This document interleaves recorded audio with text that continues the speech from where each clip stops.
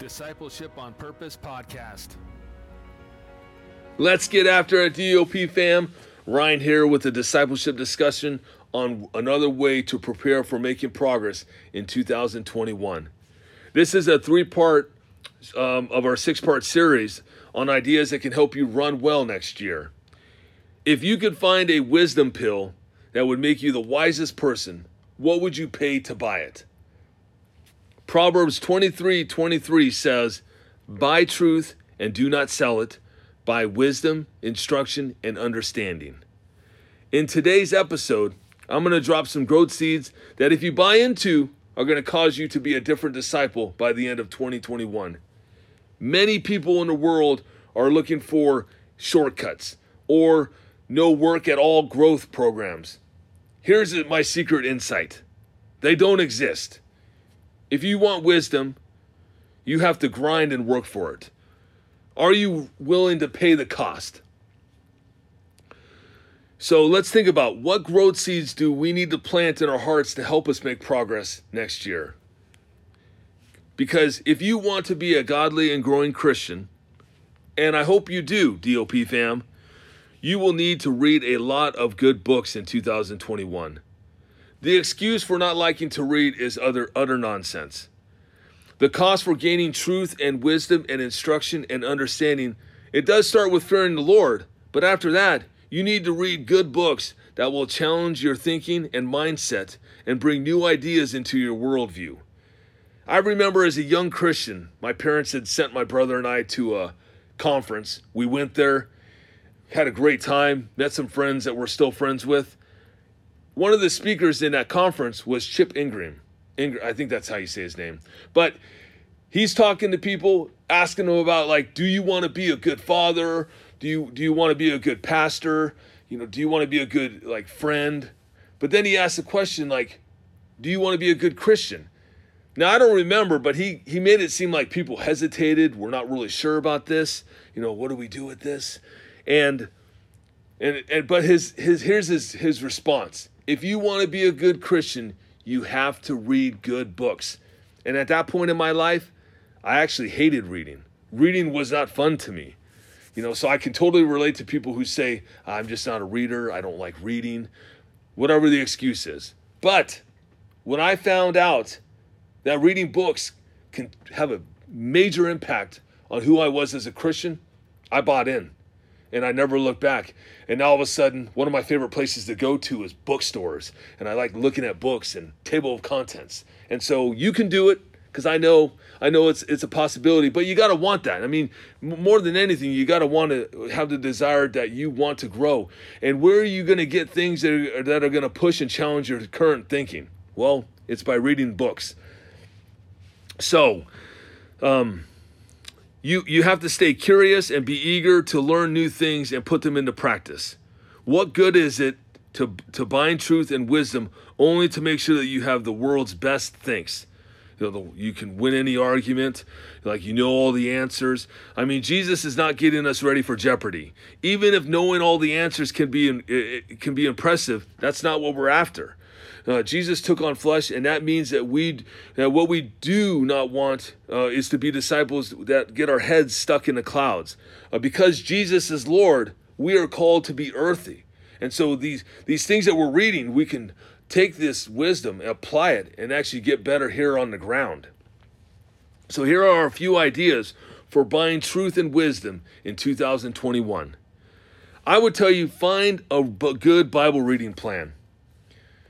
Like I've talked about in episode 39, check that out if you have not. We need to be disciples that are meditating on God's word. And so there's many, I think it's YouBible or whatever, but there's many options out there. Just go Google Bible reading plans. There's many out there. Some are really large content and some are a little smaller.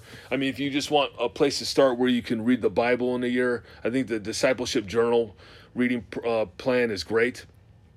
You get a little bit of Old Testament, a little bit of New, and it certainly would give you some time to meditate, to think about what you're hearing. And and if you can't read the Bible, you can also listen to it. I don't think there's anything wrong with either, but I do think that when you're reading it, you just need to be making sure that you're meditating on it and making that space in your life. Another option is, another idea is talk to some godly and growing Christians and ask them what books have impacted their lives the most. Like maybe request their top 10. I often love asking people, what book helped you get better in this area? Especially if somebody is really, they're godly and growing in a sphere of their life that you're like, man, I'm not really, I need to be growing in that sphere.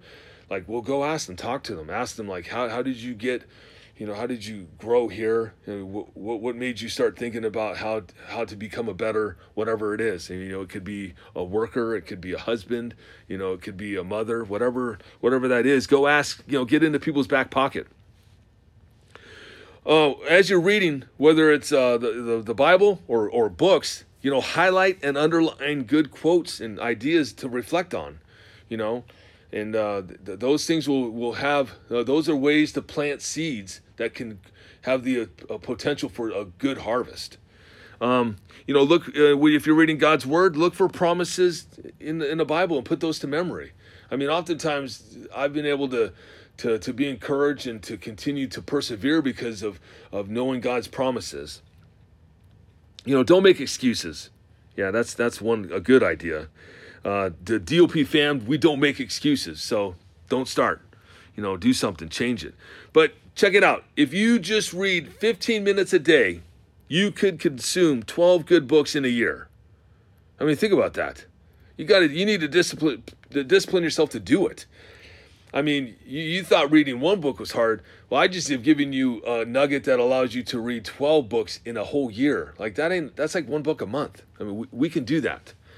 And talk to others about the quotes, about the ideas, about God's promises, the things that you're finding, you're learning. Talk to other people about that. One, you can encourage others and share with them.